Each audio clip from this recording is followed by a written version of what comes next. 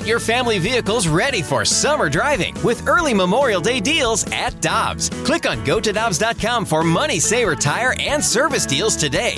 Dobbs, with 43 locations, real deals are always close by.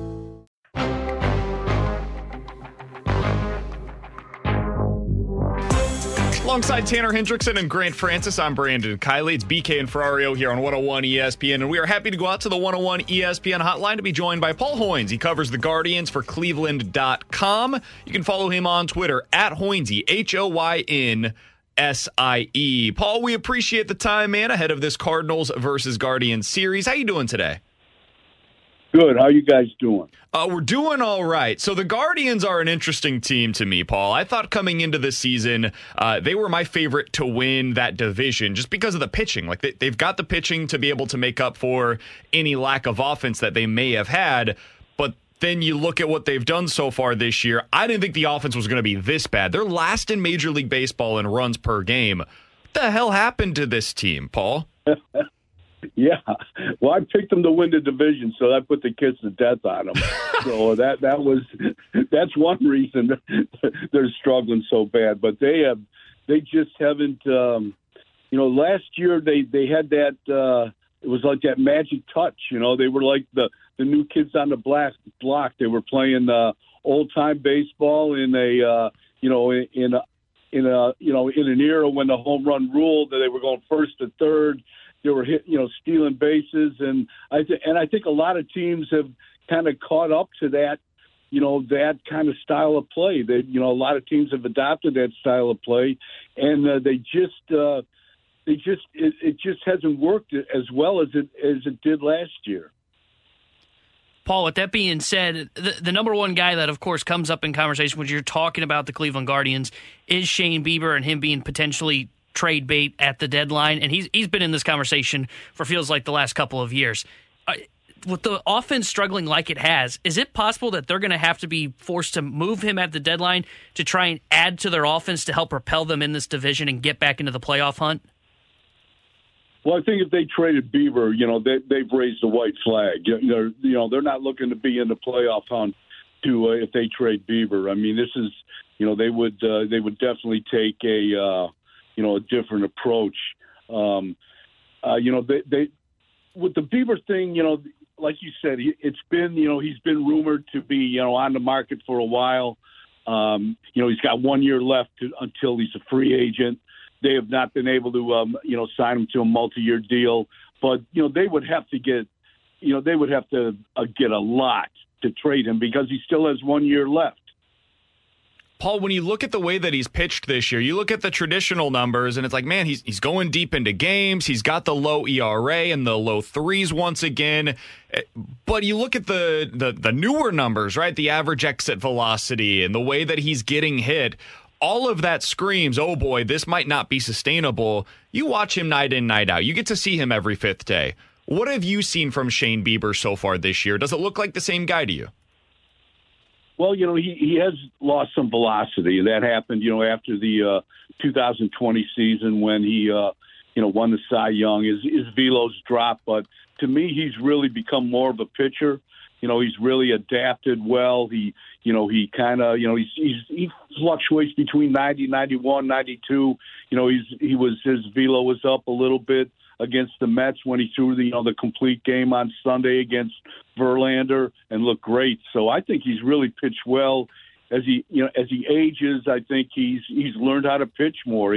And to me, he's still, kind of a frontline starter. And I think he'd be very attractive to anybody, any contender if Cleveland decides to move him. It's obviously so early, Paul, and so it's hard to have these conversations right now. But in St. Louis, the Cardinals' rotation has been so bad that that's like the number one thing that everybody is trying to talk about right now because it's almost the opposite. It's the inverse of what the Guardians have been this year. Cardinals have this great offense, but terrible starting pitching. And so one of the names that we bring up all the time is Shane Bieber.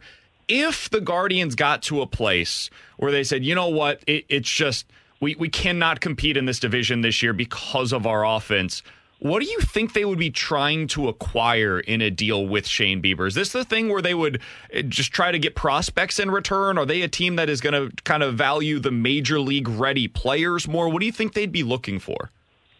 Well, they need offense, and they've got prospects up the yin yang. They've got prospects all over the place. They're the youngest team in the big leagues. They were the youngest team in the big leagues last year. They need hitters. They need some, established offensive players. I think that's what it would take to get Bieber. I mean, that's me talking. I'm sure they have a different view of this because they're the guys that have been stockpiling middle infielders for the last 7 years. We've got some of those for you. Yeah.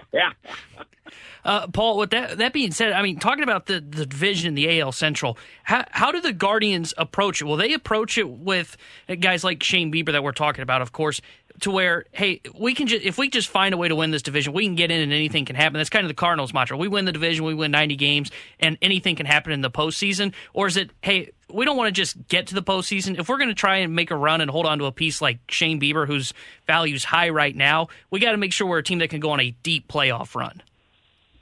Well, I think, every year they have the idea of winning the division and getting to the postseason like any other team. They showed that last year where they really kind of came out of nowhere, won 92 games, won the wild card round and took the Yankees to, 5 games in the ALDS. So, I think, that's their view. If they get, like you just said, if they get into the postseason, anything can happen. Paul Hoynes is our guest here on 101 ESPN. You can read his work over at Cleveland.com. He covers the Cleveland Guardians. Paul, just a couple of quick questions on this team that we're going to be seeing going into the weekend here in St. Louis. When you look at the offense that the Guardians have, I mean, the numbers shout out. They just don't have any power that can really hurt you. Has that been the biggest issue for them offensively so far? Definitely. They've hit 30 home runs, for the season. I think there's 6 teams in the big leagues that have hit more than 30 home runs in May alone. God. They're a pop gun offense. They get behind and they can't come back. If they do get ahead, they're kind of tough to beat because their bullpen has come around. They've got a solid pen, and their starting pitchers will keep you in the game. But they have a habit of scoring early and then giving up. Getting behind, and that's pretty much the ball game. So, last year they had 40 come from behind wins. They had 13 wins in extra innings, and they just don't seem to have that feel this year. Is there any reason to pitch to Jose Ramirez with this lineup that's around him? None whatsoever. That's why he's leading the big leagues in intentional walks. He's like the miniature Barry Bonds right now. Nobody will pitch to him, and he's kind of I think he's kind of having an in and out season. He's still dangerous. And Josh Naylor, I should say, has had a couple streaks where he's helped them out. He's got 31 RBIs, and he usually hits behind Jose.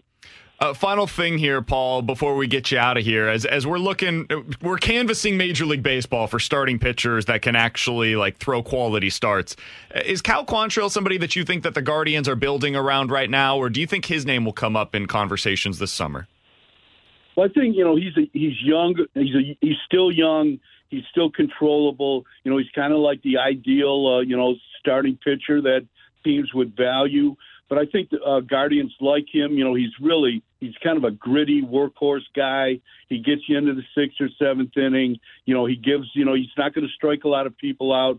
He pitches a contact. So I think, he's an attractive guy. One guy I think that might be off the radar is Zach Plesac. He's down at AAA. They sent him down. He was in the rotation since 2019.